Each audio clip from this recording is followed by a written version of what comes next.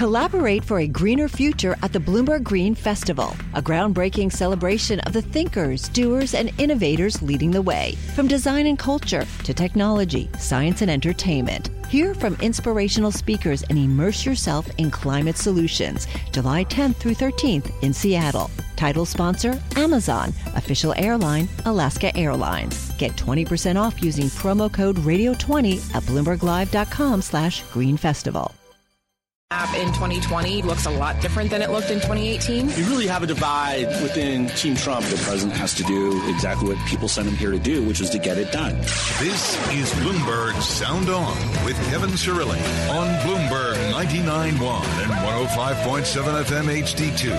POTUS just tweeted, President Trump just tweeted. He says that he's 10 minutes away from his coronavirus task force briefing. You can listen to that task force briefing right here on Bloomberg 99.1 FM. To kick things off, we've got Congressman Buser, Republican from Pennsylvania, to give us the latest on the House drama. And I just spoke with Senator Mark Warner. Never enough time with Senator Mark Warner. Never enough time, but I'll tell you what he had to tell me. In just a couple of minutes, we're awaiting President Donald Trump to begin his daily coronavirus task force meeting. Joining me on the line to kick things off is a Republican congressman from the greatest state in the union, Pennsylvania, my hometown state. You know, I'm from the Keystone State, Congressman. Congressman Buser. You're a Penn State alum, huh? Yes, Penn Stater. Love the Nittany Lions. You know, they're hurting like the rest of us. But, hey, we got to stay positive. Congressman, what's the time of the vote tomorrow that you guys are going to vote on this thing? We'll see. I'll be heading into Washington tonight. I expect we'll have some debate in the morning. There will be a different type of floor procedures, so it could take a little while. But I expect we'll have this hopefully done by 2 or 3 o'clock. 2 or 3 o'clock. All right, that's a good news before the closing bell. You just heard it from Congressman Buser that they're anticipating that this could get done by sometime tomorrow night. Congressman, if people are listening and they're nervous about how to get access to loans, to grants, who should they call, Congressman, in order to get some help from the Small Business Administration? Sure. Well, you know, we really have put together a very comprehensive plan, and it really was a group effort and a team approach. Our leadership, including Secretary Mnuchin, I've probably been on the phone with him 3 or 4 times just in the last few days, and Republican leader Kevin McCarthy and Steve Scalise I was just talking to. We all had, prior to the Senate vote, quite a bit of input to make sure that this was done in a comprehensive way. And let's keep in mind, you know, we in Pennsylvania, we're dealing with a good amount of the crisis like everybody else. We have 1,600 cases, and we have of those who were tested positive, and we have 16 fatalities, which is awful. But it is certainly well below 1%. And we our businesses that are life-sustaining and essential are working. And what's very, very important here is really 2 things that the president wanted and issued from the very beginning, and all plans are derived from it. Number one, we've got to stop, if not defeat, this virus from transmitting, and that's being done through behavioral changes, confinement, various testing that's taking place, support and resources to the hospitals. And secondly, we understand we're going to have a economic slowdown, but we cannot have an economic shutdown. Because keep in mind, this is not a crisis caused by a specific industry or corporation or the economy itself. It's a voluntary shutdown of our economy in order to save lives. As a result, this is why our government needs to support the families and businesses who are really directly feeling the pain of this national emergency, and that's what particularly this Phase 3 legislation is all about. That's why it's having overwhelming support. Well, Congressman Dan Buser's on the line. He's a Republican from Pennsylvania, 9th Congressional District. It's like north of Philly, if you're familiar with the area. Yeah, we're eastern central Pennsylvania, just south of Wilkes-Barre, Scranton, Pottsville, Pennsylvania. Yeah, I used to play soccer there. Used to beat Pottsville Soccer Club. Home of Yingling, home of a lot of good things. Congressman, I know it's a little bit too early, but I mean, you led me right to my next question, which is essentially, when is Phase 4, and what do you anticipate will be in Phase 4 of the economic stimulus once you guys vote on this tomorrow afternoon? Well, we got to vote on phase 3 first, and it looks good. And just briefly, it is very supportive of number one, defeating and stopping the spread of the virus. Right? I mean, there's huge, big money set for healthcare, including hospitals and providers, over $100 billion. There's $11 billion for public health. The list goes on. So right. We're going to make sure the testing is there. And then there's all kinds of benefits for employees. That's what this is focused on, right? Assuring that our families and the everyday American can get through this and be confined and follow these behavioral changes and not lose their jobs. That's why the recovery checks were set up. Unemployment insurance will go up by $600 a week, but we don't want to see people laid off. So employers have been extended these new SBA loans that do have some conditions on them. The conditions are to don't lay off your people because you're going to need them for the recovery, which is going to happen sooner rather than later, we hope. And therefore, by keeping your employees, the SBA loans will be forgiven based upon the percentage of employees that you retain. And the good news is, even though we just saw all these job losses, 3.5 million people, you can go back to February 15th. Employers can rehire them, and that will count towards their SBA loan forgiveness. So a lot of things were covered here. And then let's look at the large businesses. This Treasury Exchange Stabilization Fund was set up. I mean, we can't forget about large businesses. We do have 68 million Americans that work for large businesses. And then I got to hand it to the Fed and to the Treasury Department. I had to do a double take, Congressman, when I was watching the Today Show this morning and saw Fed Chair Jay Powell give an interview on the Today Show. Let me ask you this, though. So the president's now been openly, and we're awaiting the press conference, but the president now is openly talking about the idea of reopening parts of the country and whatnot to ease some of the economic brunt of this. And he has said, you know, he doesn't want the cure to be worse than the virus itself. So in China, and I did my homework on this, folks, in China, they shut down Wuhan, they shut down southern cities, but they didn't shut down the entire country. There were other cities that where life went on as normal.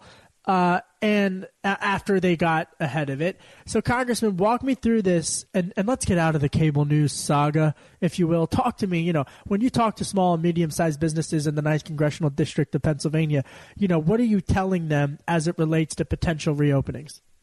Well, I tell them to plan for it, right?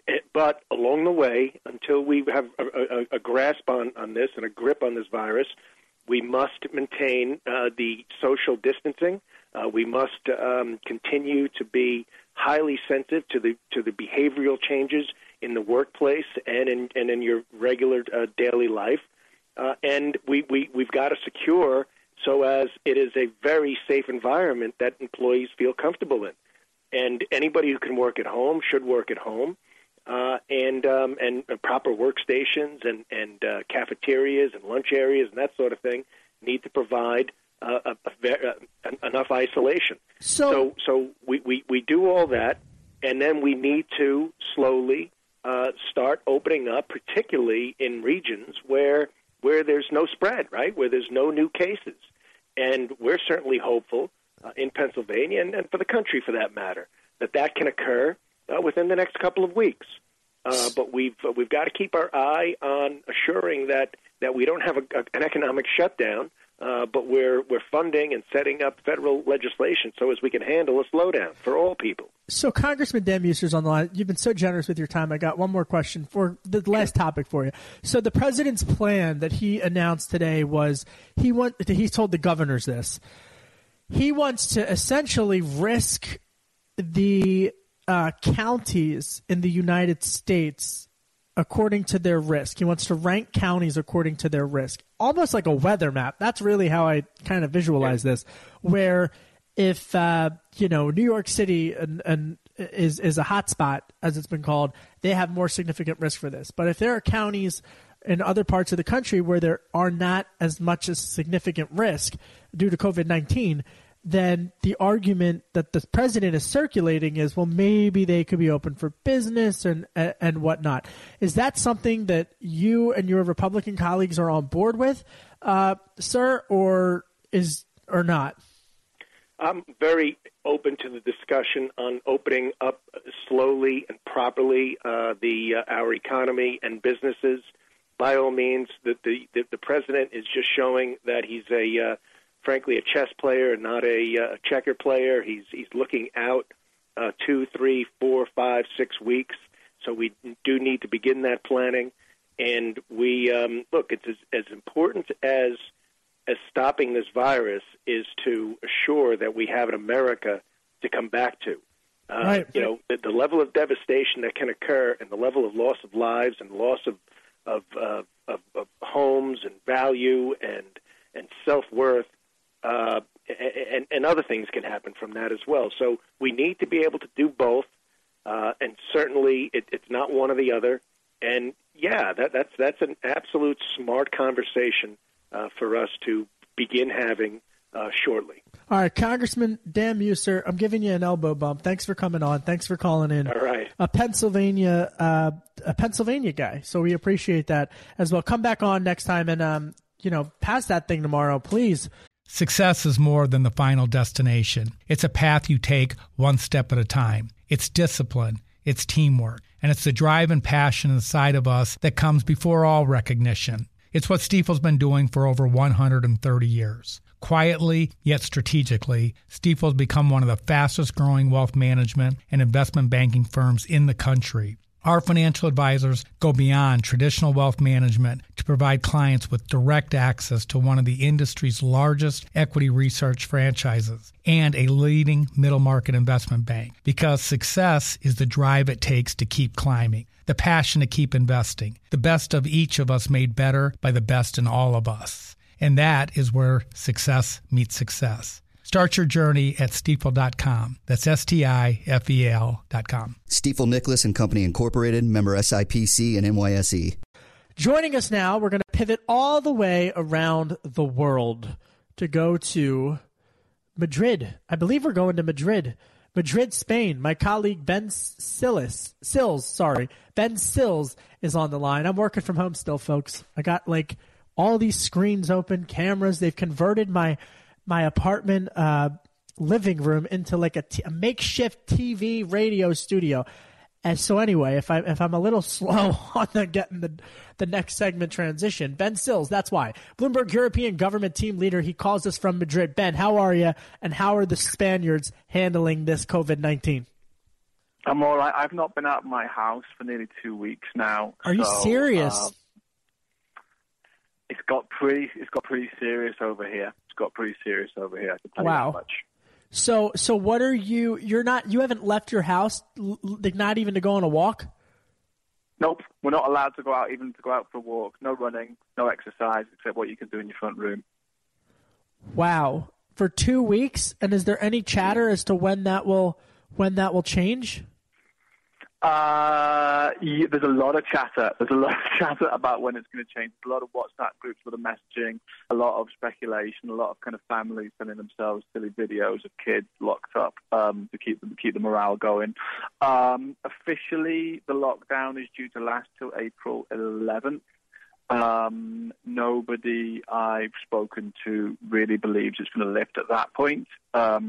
The number of cases we're seeing here is still spiraling at a tremendous rate. There were 700 people died yesterday, 600 people died today.